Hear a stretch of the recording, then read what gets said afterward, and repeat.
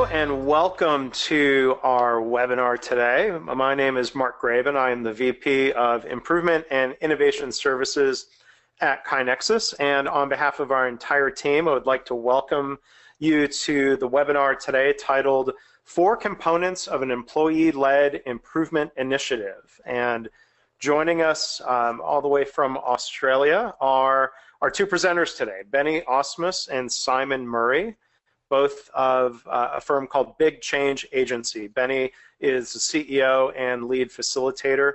Simon is program director.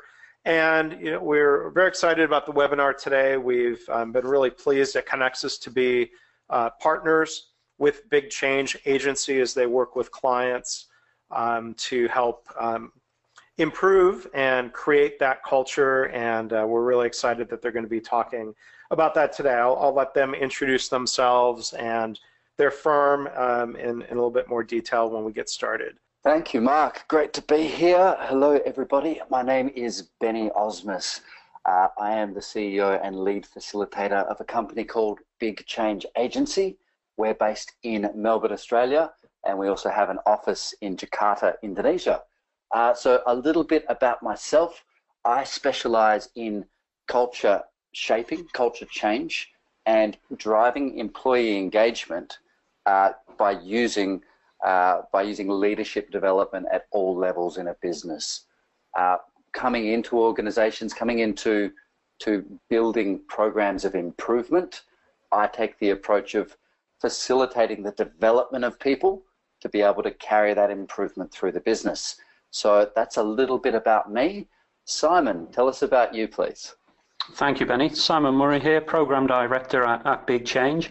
And my speciality within Big Change and the programs we run is around the technical process improvement. So whereas Benny's focus is very much around the people element, once we have an engaged workforce, that's when I come in and start working with the people to streamline the process and implement, sometimes it's traditional lean tools, sometimes it's just very, very basic process improvement projects. Thanks, Simon. So Big Change is really all about increasing profits, increasing productivity while improving culture. And we find that when this is integrated, when we take an improvement focus wrapped up in a culture shaping initiative, a culture change initiative, we get these sustainable results that compound through the business and they become generative, they become taught, they become the language of the business. So today we're going to be taking you through our 4 components of an employee-led improvement initiative.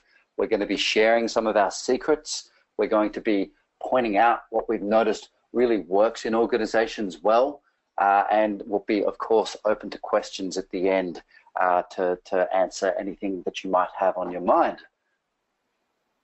So, what we've noticed with lean programs, with efficiency programs, Six Sigma, Kaizen, whatever you'd like to call it, what we've noticed is when we see these programs rolled out in business, that the vast majority of these programs actually don't create a great result.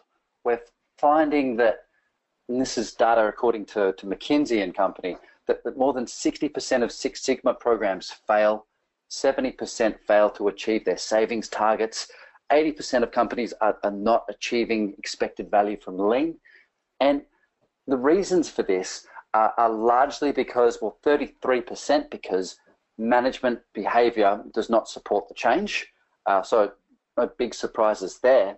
But the surprising fact here is 39% of this failure is attributed to employees being resistant to the change, resistant to bringing in new processes, new ways of doing things. So the biggest reason for failure of these programs is the employee's lack of engagement.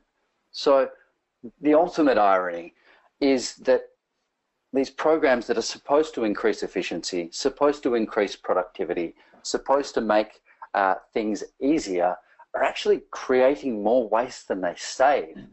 They're pulling, employees into classrooms and teaching them tools that they're not actually using to improve the business.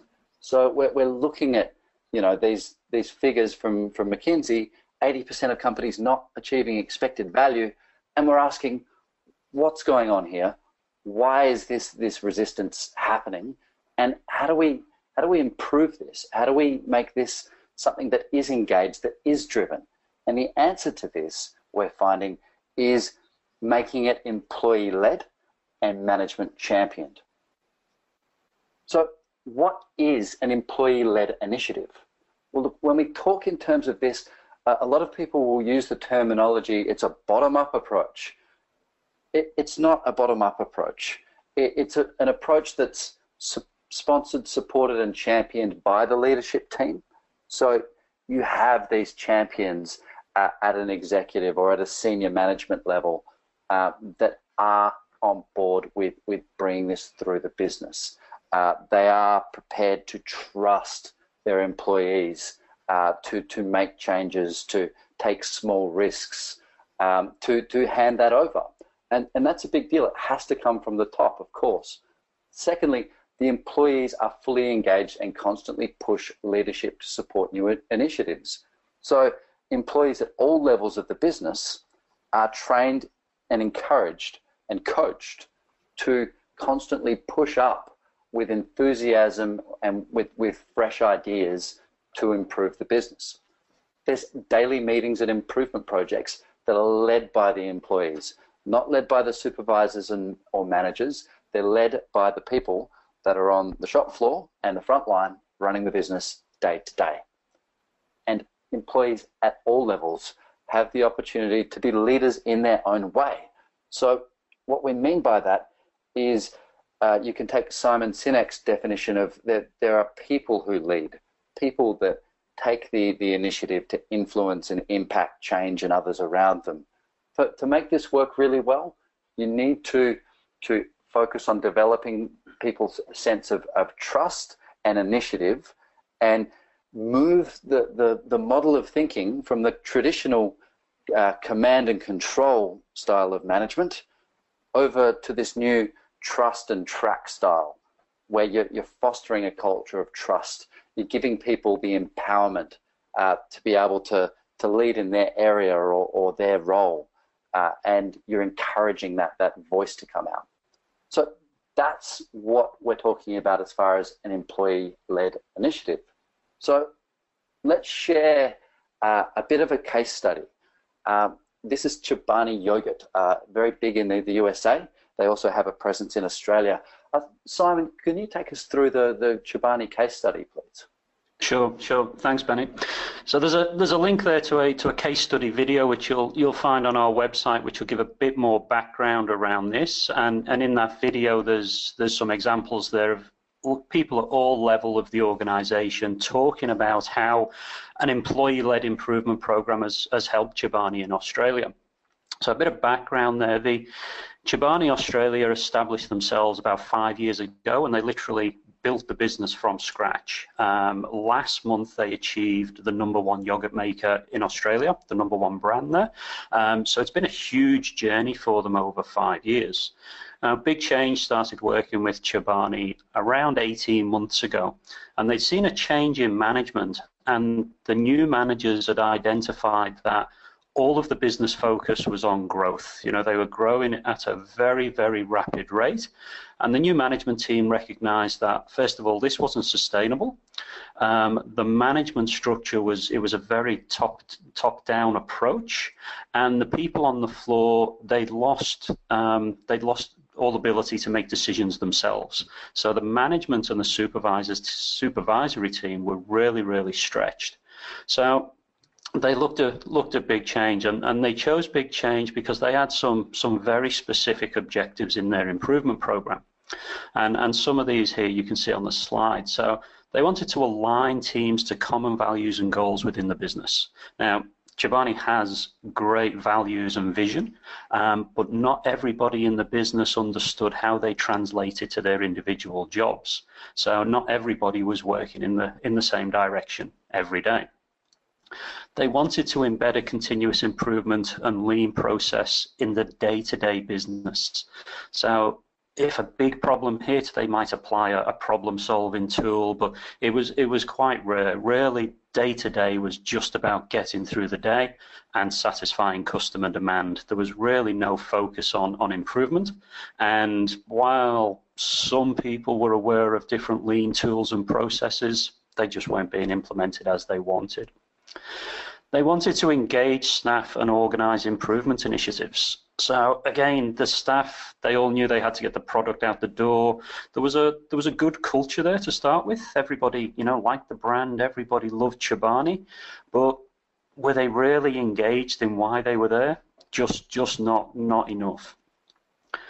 Chobani wants to provide their people a sustainable coaching and training framework. So they wanted training and coaching not to be ad hoc. They wanted real structure around this. They wanted everybody to know if they needed tools and new skills, there was an opportunity there to develop them.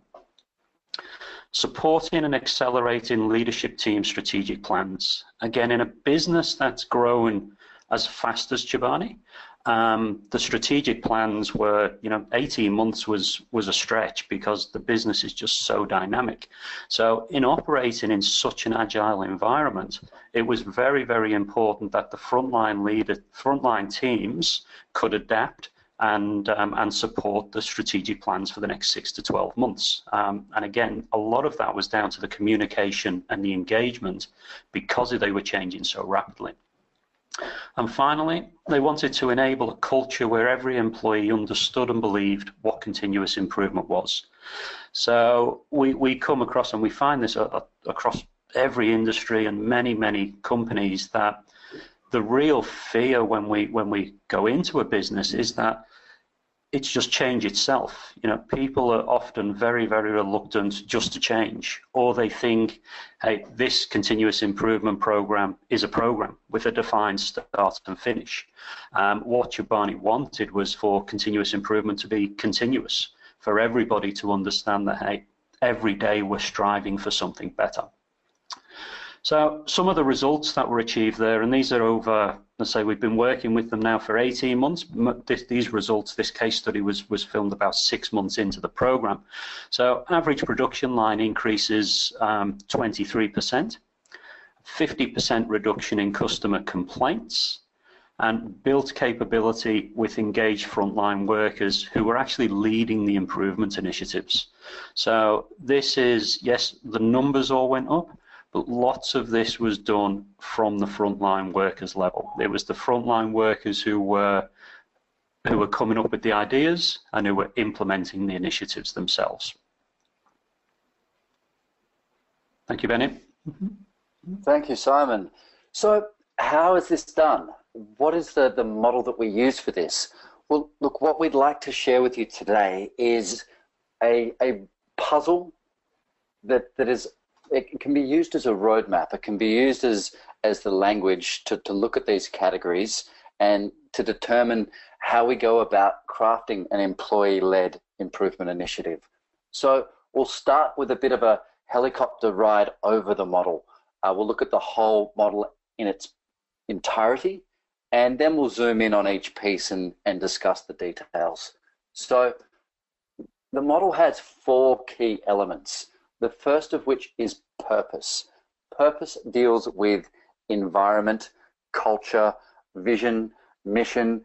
It's qualitative. It deals with the collective idea of who we want to become more of and who we are, what we're aligning to do, what our true north is, what is our shared sense of must. So that's the purpose category, and it's very much in the space of why.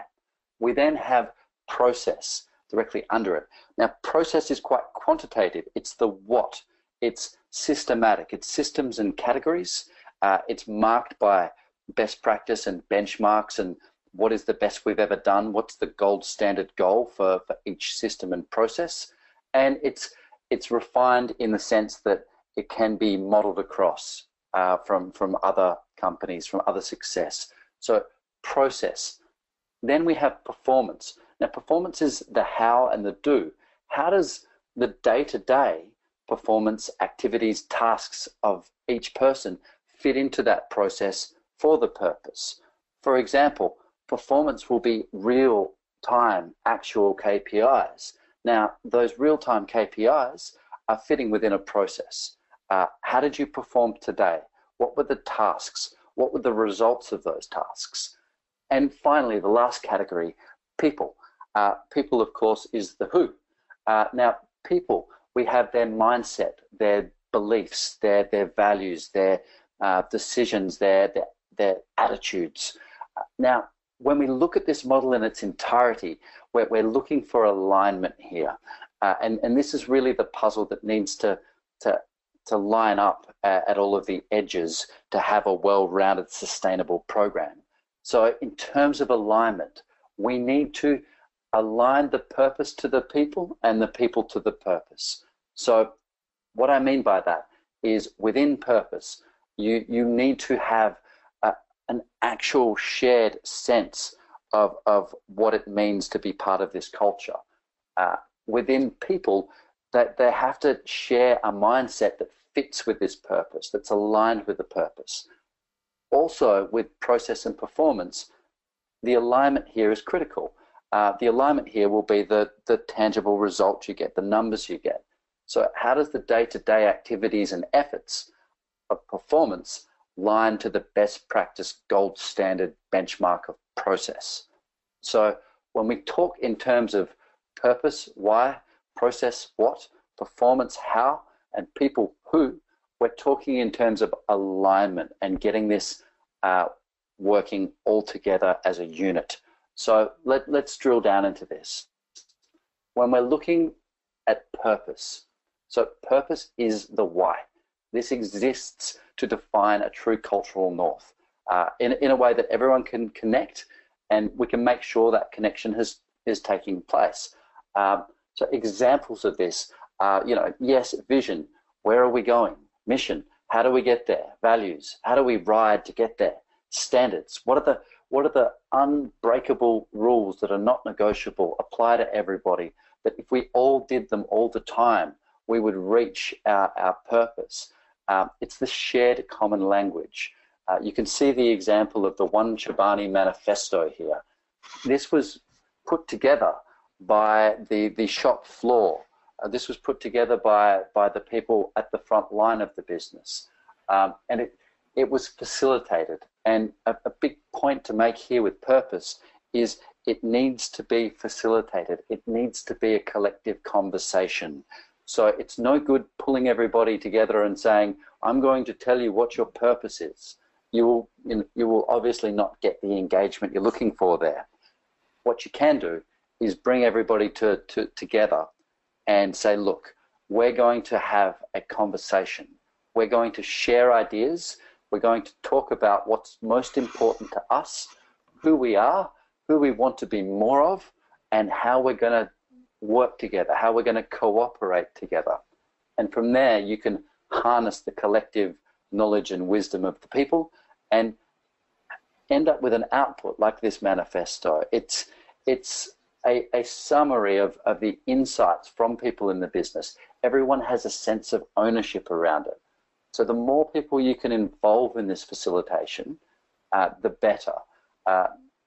If they feel like they've come up with this and they own this, they'll be able to take that through the business and turn it into common language. So talking in terms of culture very much comes from language and storytelling and consistently passing that through generations. So we want as much of that daily discussion to take place as possible, and facilitating that, not just set and forget doing it once, but making it part of the day-to-day is vital to carrying this through. And Simon will tell you more about this, this ongoing day-to-day conversation in process. Thanks, Benny. So the next piece of the puzzle is, of course, is process. Now, I think just going back to that first slide, some of those statistics around the failure rates of lean programs, they're, in my 20 years as operational improvement, in looking at it, that Purpose, not defining the purpose to start with, is consistent across every failure, and that's one of the big differences in an employee-led improvement program, is having that purpose set first. So moving into process, we're going to talk more around what is seen as a traditional lean program or a traditional Six Sigma program. Now, when process, it's important to note, when process is put in without a clear, aligned purpose first, the business, the culture will reject it straight away. So anyone who's struggling to implement the gains they are expecting from a lean or a Six Sigma process, we would really encourage you to go back and look not at the process and the tools and the training, go and look and see if that purpose and the alignment is set first, because that's likely where the fault is, not the training and the people. So into process. And what process is, when we get to this stage, I like to imagine if we've set and aligned the purpose well, what we have there is a highly motivated, aligned workforce who want to make the place better. So I often compare this to a sports team. You know, the setting the purpose is that first week of the season where everybody's rallying together as a team. Now, if we don't set a process around that sports team of a training schedule, what diet to eat, how often we play each week, the team can't win. There's no game for them. So setting the process in any business or any program, it really is what's there to enable collaboration and momentum. And what it gives everybody in the business is a real structure to actually keep the momentum of this continuous improvement program working. So what sort of things are we talking about when we talk about process? Well, it's this structure of communication and activities that allows everybody to be involved in the program. Everybody in the business, from frontline workers all the way up to the CEO and the boardroom. So where we generally start is the daily stand-up meeting. For us, it's the foundation of every employee-led initiative, because everybody can attend. And the important thing around for us for the daily stand-up meeting, it's about having that discussion at every level of the business and asking the simple question of how can we make today better than yesterday? Just giving people, even people who are, fighting against improvement and change, because there'll always be the naysayers, even giving those the opportunity every day just to say, how can we make today better for you? It surpasses all of the benefits of most lean tools and most Six Sigma initiatives, because the people generally we find have the ideas. Just asking how do we make today better, people can give some good, valuable information. And if that morning meeting, that daily stand-up is in place and structured well, and people know, hey, I can raise my ideas and they will be worked on, that'll take this program a long way. So that's the daily stand-up meeting. Some of the other tools that we put in the process are improvement teams. So specific improvement teams looking at specific problems, but these are problems that have been identified by the floor. So identified by frontline workers, by the employees. So let's say, for example, we have the morning meeting. Operator raises his hand and says, this is the problem. In the true employee-led initiative, the supervisors and managers are able to rally an improvement team around that issue that was identified at the front line, bring together frontline workers, and actually consult, train, and facilitate to fix that problem with them. So the people who raise the issues are actually involved in fixing the problems. Often it doesn't need, and a great example here is Chobani, where in rolling out their employee-led initiatives, they were also empowering people at the front line. So what we were finding is lots of improvement suggestions that were coming up, lots of problems that were identified. They could be fixed at the front line. They didn't need manager, supervisor approval. They didn't need money to be spent. They just needed a little bit of communication, and they needed the frontline worker to be empowered to actually make the change. And the vast majority of the gains that were made in this program whereby the leadership team having the confidence to allow the frontline workers to do the things that they knew were right. The third element that we've got there for really driving these initiatives are cross-functional teams. So bringing together people from different areas who would normally operate in silos, and having cross-functional teams working together, it just breaks those silos down. So we work with cross-functional teams in two ways. Sometimes they are, it might be a production worker with a maintenance person, with somebody from procurement, all working together on a specific project. But also what we like to do is create cross-functional teams of champions. As an example, at Chobani, we have cultural ambassadors, which is an ambassador for each area who talks about the culture each day, who helps support that. We have stand-up champions. So you can see here in this picture, the gentleman running that meeting is a line operator. But every week we bring together the line operators from each area who are trained to run these meetings, and they form these cross-functional teams for learning and sharing across the business. So while this is only a small team, a small part of the overall organization, these champions meet each week to actually support each other and drive further initiative through the business. Now, on the jigsaw piece, where purpose was implemented through facilitation, the process, this overall and arching structure, is put together through formal consulting. So it's really identifying from different industries and different businesses what's the best practice structure that will work in this business. So process comes from pure consulting. Thank you, Benny. Can I have the next slide, please? Thank you. So the third piece of the puzzle is around performance.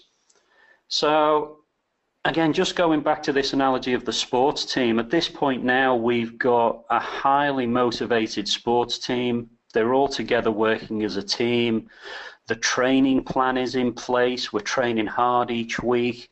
We're eating the right things, and we're playing the games. Now, the step here, the important part of performance, this is all about keeping everybody motivated. This is about how we drive people to actually stay motivated for the whole season. In business, the season, and in continuous improvement, the season lasts forever. So how do we keep the momentum going and create, milestones where we can recognize achievement? And we do this through performances all around our measures and our KPIs.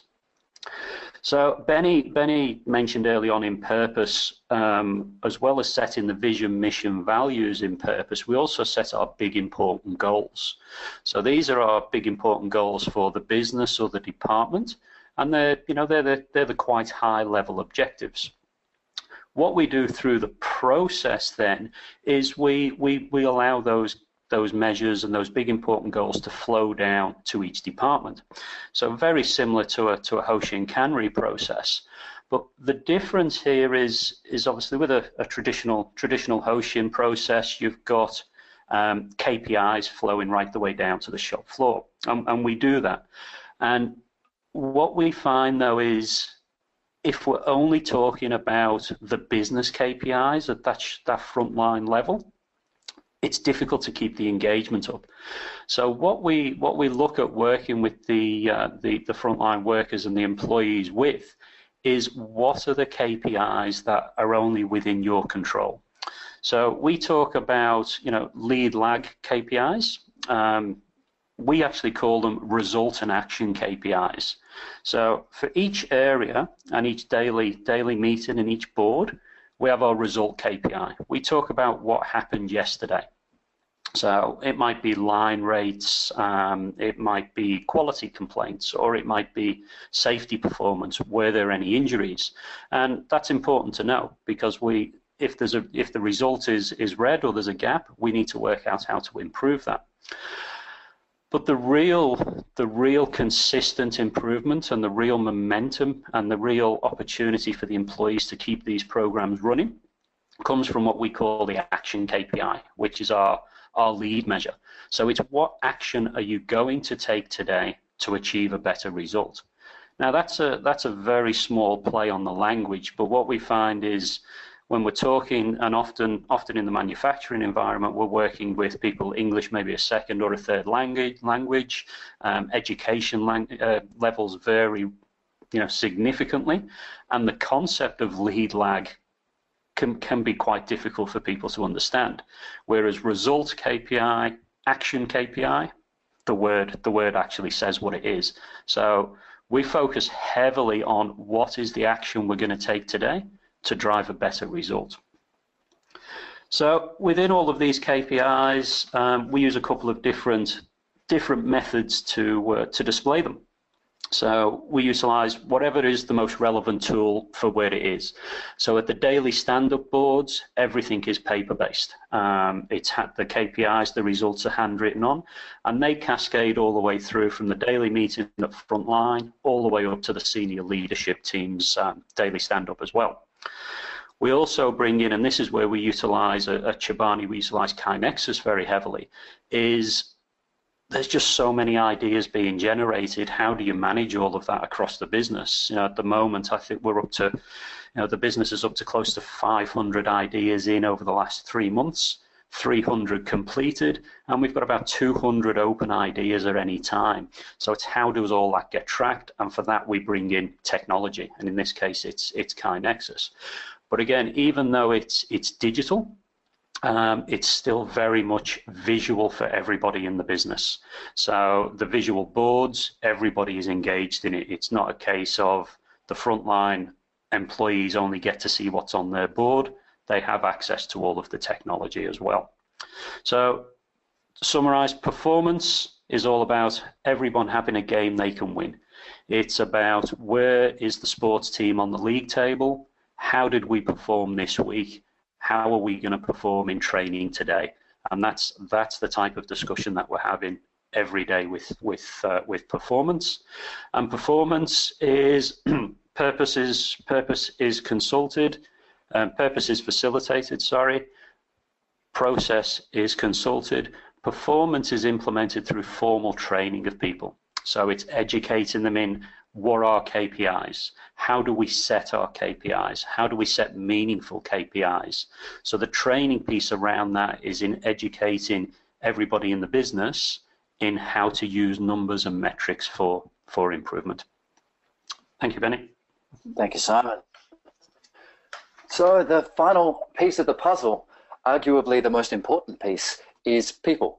It's the who. When people development and coaching is brought into a business, it's most effective when delivered in a framework of the broader environment.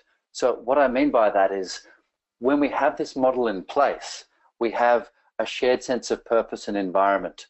We have a set process and rhythm of communication and system. We have training in how to perform and how to achieve.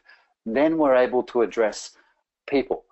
We're able to work with people on each of these areas. So people is really the piece of the puzzle that brings all of this together. And it's very much around working with their leadership capabilities, their self-management capabilities, their communication with themselves and other people in the business. So we're talking in terms of mindset. We're talking in terms of helping them figure out their best behavior, choose their attitude. We're very much in the coaching space here, which means sessions using questions from the framework to help people figure out if they align, help people know where their gaps are. So the engagement happens when we align people to this purpose. If a person's personality doesn't match the company's culture, the company's values, the shared identity of the company, well, it's one or two things. It's either the company has got their sense of purpose and values wrong, or haven't got a very good hold on what that is and how to communicate that, or it's that the person potentially isn't suitable for that company or that role. So again, crafting this alignment between people's real day-to-day changing attitudes and mindset and that point that drifts with people with this purpose, with this shared collective purpose. We're able to look at this model now and see where the challenges are. A question or a comment that I hear a lot in business is, it's so hard to get good people. If only we could get better help. They'll say, it's just so difficult for us to recruit people into our organization. And of course, the first question we ask is, well, tell me about your culture and your purpose and the environment. And they'll either describe a place where people are brought into an environment that continually talks about why, continually talks about what's important and who they are and how they behave together. Or they'll just say, yeah, we have a culture that happens itself. Also, I'll say, tell me about your processes, your systems. And they'll either describe really strong drumbeat systems that are consistent, that give everybody a game they can win, or a little bit messy and all over the place. And then I'll finally ask them about their training. How do you train people in those systems? How do you champion their performance? And after they've answered this, only then do we look at people. Only then do we say the person might not be a match. So we need to look at all of these elements, and we can now see where the challenges are. Is the challenge actually a cultural challenge? Is it a process and systems challenge? Is it a performance and training challenge? Or is it a people challenge? And where do we focus the effort on change? So putting all of this together in this model, it is aligning these four elements. And they're really dimensions of thinking. When we can give ourselves the aerial view or the map of this and look at each of these four areas, it really helps our thinking in discovering what we really need to do the most work on. So a question I'd put to everybody on the webinar is, where do you see your gaps? The purpose is going to be your environment. Do you consistently communicate vision, mission, values, standards, big important goals to the point where it's common language, to the point where it's the daily conversation, to the point where it's how people talk to each other? That's what we're looking for in terms of purpose, because the purpose and environment will either support or sabotage the process. We want it to support the process. So the next question, are your processes consistent? Are they the best practice for your purpose and environment? Do you have your daily stand-up consistently? Do you have improvement teams? Do you have a communication process that is consistent? Because consistency builds trust within the environment. Next question, performance. Is there great training? Is there visual dashboards? Is there a game everyone can win? Are you tracking the day-to-day? Do people go home and know if they had a great day or if it was a challenging day? Is there a way of knowing what success looks like every day and a way of training people to achieve that success each day? And finally, coaching. Are you coaching people in terms of their mindset? Are you encouraging people to lead in the business? Are you working on matching their individual goals with the big important goals of the business? So this is the model. It's a model we use to guide our way through. And a lot of people will look at this and think, is it a puzzle? Is it, a step-by-step way of going through? Which brings us to the final point. It's integrated. And I believe this is the most important point when using this model in your initiatives and in your work. Each component exists in all the components. So you need to keep all of this going at once. You don't just do purpose. You just don't do culture in a workshop and expect that to be the way it is. The culture, the purpose conversation needs to be baked into the process. So what I mean by that is within process, there is the ongoing culture conversation. There is the ongoing performance conversation. There is the ongoing coaching of the people and bringing them in to this framework. So each component is integrated. You need to make sure that the plates keep spinning. You need to also use this model to be able to direct your efforts, to be able to know where the gaps are. So a great thing about this model is you can take a step back and identify where the challenges and problems are coming from. You can look at it with very clear eyes and say, is this a cultural problem? Is it a purpose problem? Is this a systems problem? Is this a performance and training problem? Or is this a people and personality problem?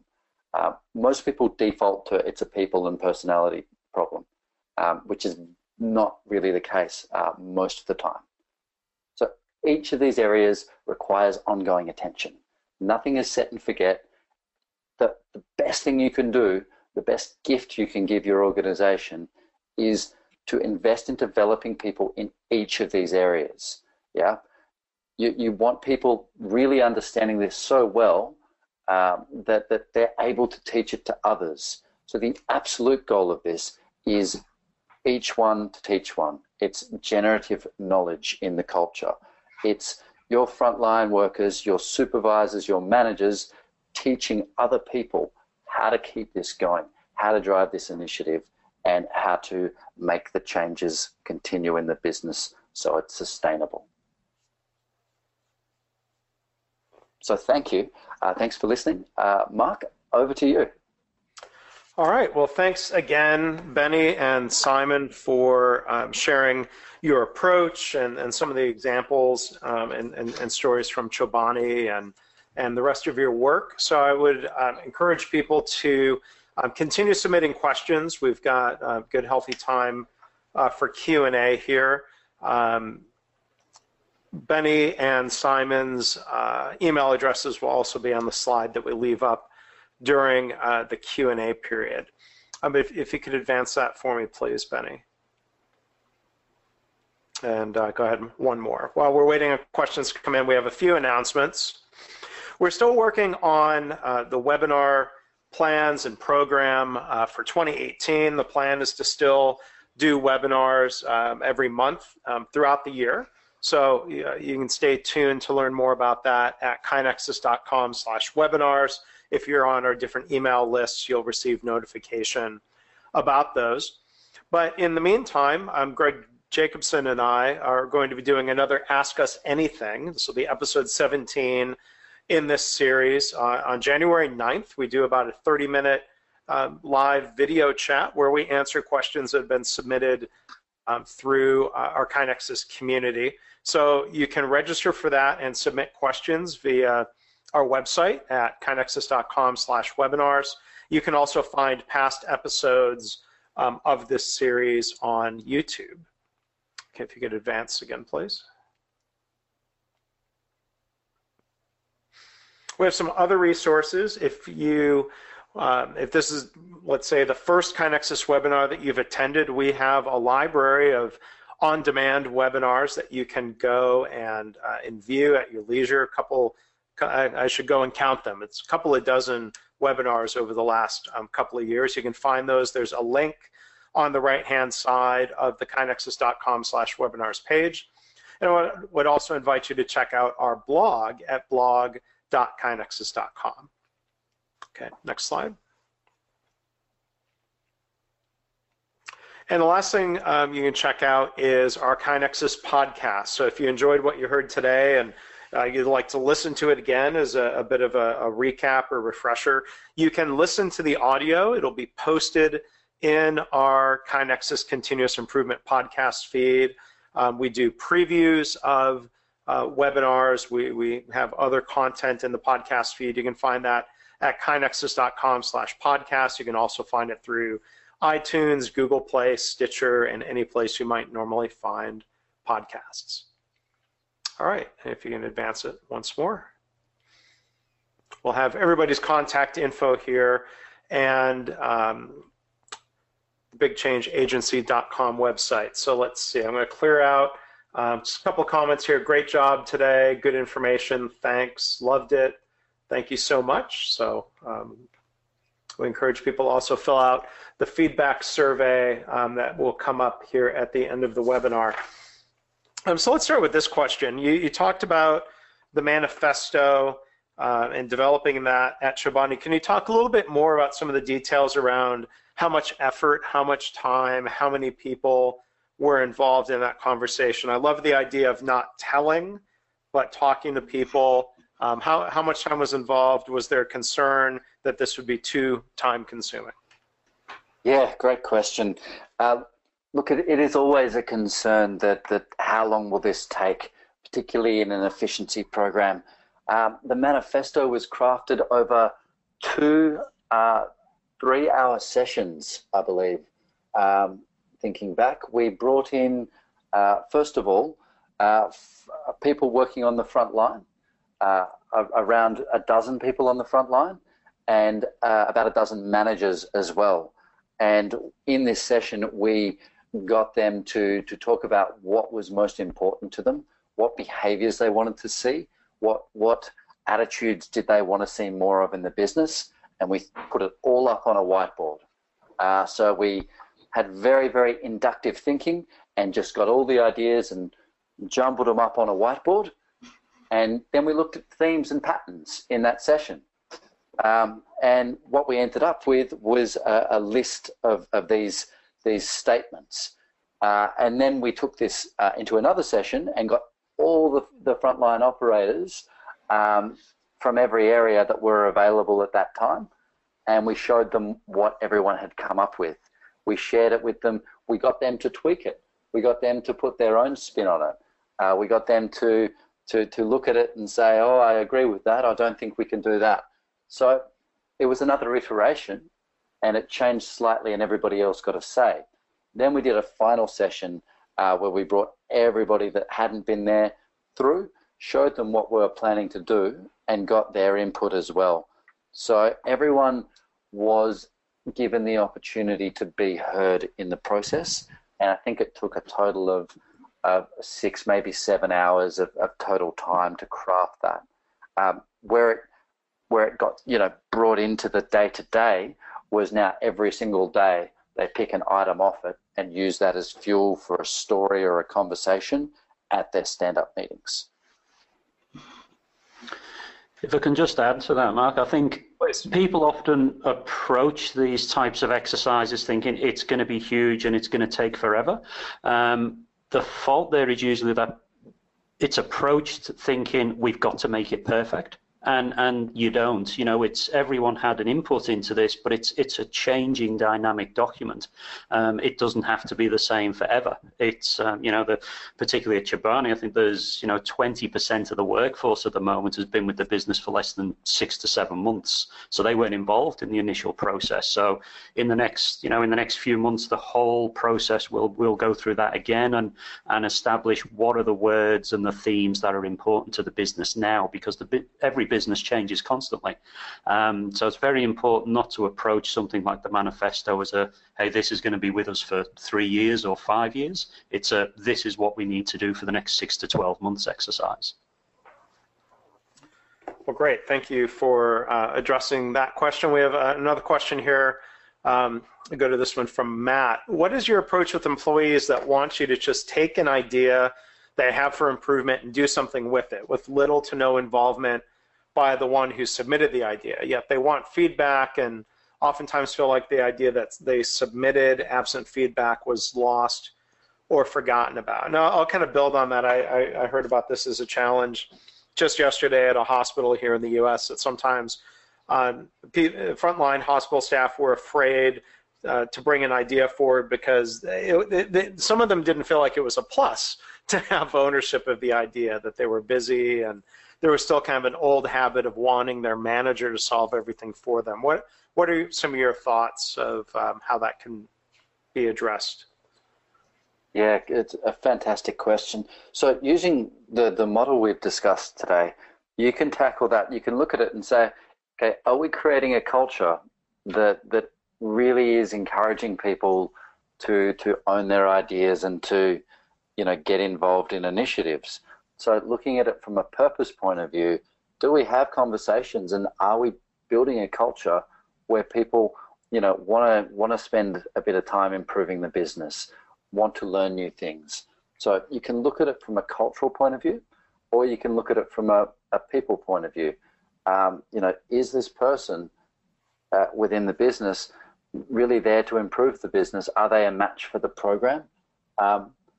Or you can look at it from a process point of view. You can say, is our process around this, half of the people that bring up ideas will just bring up valuable ideas and do nothing with them, and the other half will get involved in implementing them in the project, and you can accept that into the process. So it really depends on the environment you want to create. You might find that it's useful to have people bring up the ideas but not follow through, if that's the culture and the environment you want. You know, you might find that it's far easier to focus on people that want to do these projects, that want to take the initiative, that want to, you know, be seen and advance in their career by being engaged and involved, and go that way. The danger is, of course, if you make it mandatory, you know, standard operating procedure, that if you come up with an idea, you have to see it through to completion. Well, you know, unless you've got a culture of super driven improvement people already, you're going to lose a lot of ideas that could be quite valuable. Mm-hmm. So just a few thoughts on that, Simon. Yeah, I think I always like to ask as well why they don't want to be involved in the solution. You know, have they been burnt in the past? Have they started an improvement that didn't work out as they thought, and then they got, you know, punished for it? Or, you know, have they tried to do something in the past and they didn't have managerial support? So often there's an underlying theme as to why they don't want to go down that road, and it's you know, that's not uncommon at all.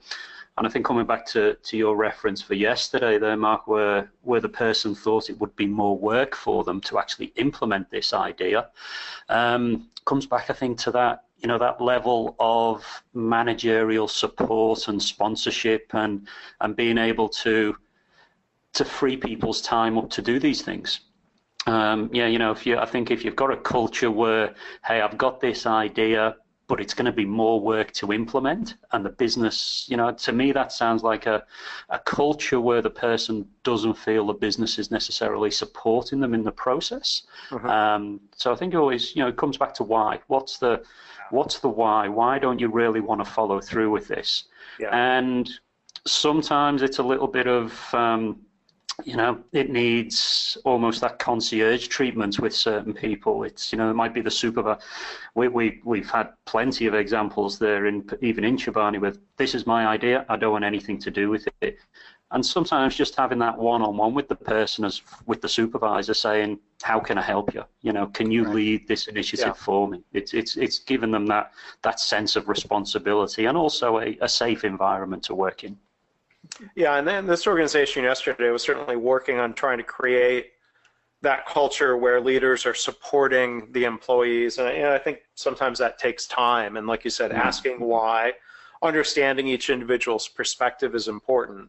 It's not that they're bad people, but they have reasons to be cautious, maybe. Or, you know, if we can work on those issues, we can engage people and change the culture over time, as opposed to you know, flipping a light switch.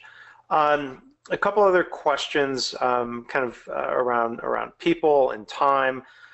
Here's one. Do you have advice on how to identify champions, both from management and the frontline workers, identifying people to be part of daily stand-ups and improvement teams? They're finding challenges in getting people engaged, particularly in mid-level management. What are your thoughts? Sure. Look, how we typically go about this is we get as many people in a room as possible. We share with them why we're doing this, you know, what our purpose is, you know, to improve culture over time and to increase performance and productivity. So we share that. We share why the company is doing this, and we say who would like to be involved. We ask the question, and the people that will put their hand up for this, you know, generally do so because they're going to get to train with you and to get some development and learning resources. They'll do it because they want to advance in their career, and they'll do it because, you know, they want to improve the business. So look, in getting champions involved, the best place to start is an awareness session with a message of purpose passionately delivered, and then just saying, hey, who wants to do more of this? If you're getting donuts when you're asking that question, then would be the time to go into individual sessions and really figure out why people aren't up for this, because there's a broader, you know, toxic issue there that you might have to address. Sure. All right, let's try to maybe squeeze in a couple more questions before the top of the hour. Ramesh asked, it's a challenge to create time, investing in coaching and training, taking time out of your regular work is a challenge. What are some of your thoughts on how we can approach that problem? Cool. Hi, Ramesh. Thank you for the question. So how we approach this problem is we don't trade on time, we trade on value. So, you know, again, when we looked at the ultimate irony of lean and improvement initiatives being inefficient, we really need to look at what's the quick wins we can get. So if you're trying to dedicate more time to this, you really have to find the fastest way to produce a tangible result. So when we come in, yes, we're doing culture work, and as Mark was saying, that takes a long time to finally take culture through the business. But we're making wins all the time. We're making daily improvements. So time comes, you can get more time if you're demonstrating value. So really focusing on every session has to have a tangible output, some sort of increase, some sort of measurable improvement that then you can report up, or you can justify to yourself why you're spending this time, because we can't actually manage time. There's only 24 hours in a day. We can only manage ourselves and our use of time, and how others see that resource. So I hope that's helpful. Yeah, I think it's very important, particularly on time. And obviously, we work a lot in manufacturing, and we're also, you know, we're very conscious that our training sessions are not the biggest cause of downtime in a program. And the philosophy we follow is, what problem on the line or at the front line is the training trying to solve? So we will never train somebody in a tool and then send them out to try and find the problem. We must identify the problem first. So for example, if you have an issue around changeovers, we identify that's the problem and we train the people in quick changeover. We would never train people in quick changeover and then say, go and see if you can fix your changeovers. So the problem must always come first, and then you will see, as Benny said, the value and the results will come much, much quicker.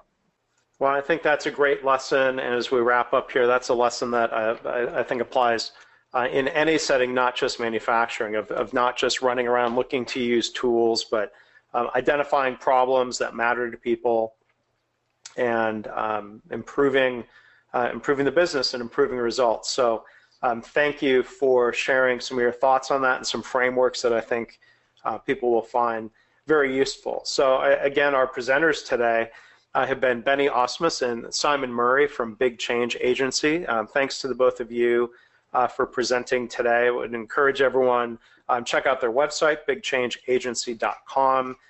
If you want to follow up with them, their email addresses are there on screen. And I would encourage you, again, please do fill out the feedback survey that will appear at the end of the webinar. So I want to thank everybody for attending.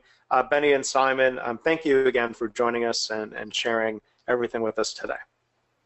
Thank you, Mark. And thank you, KaiNexus. It's been a pleasure.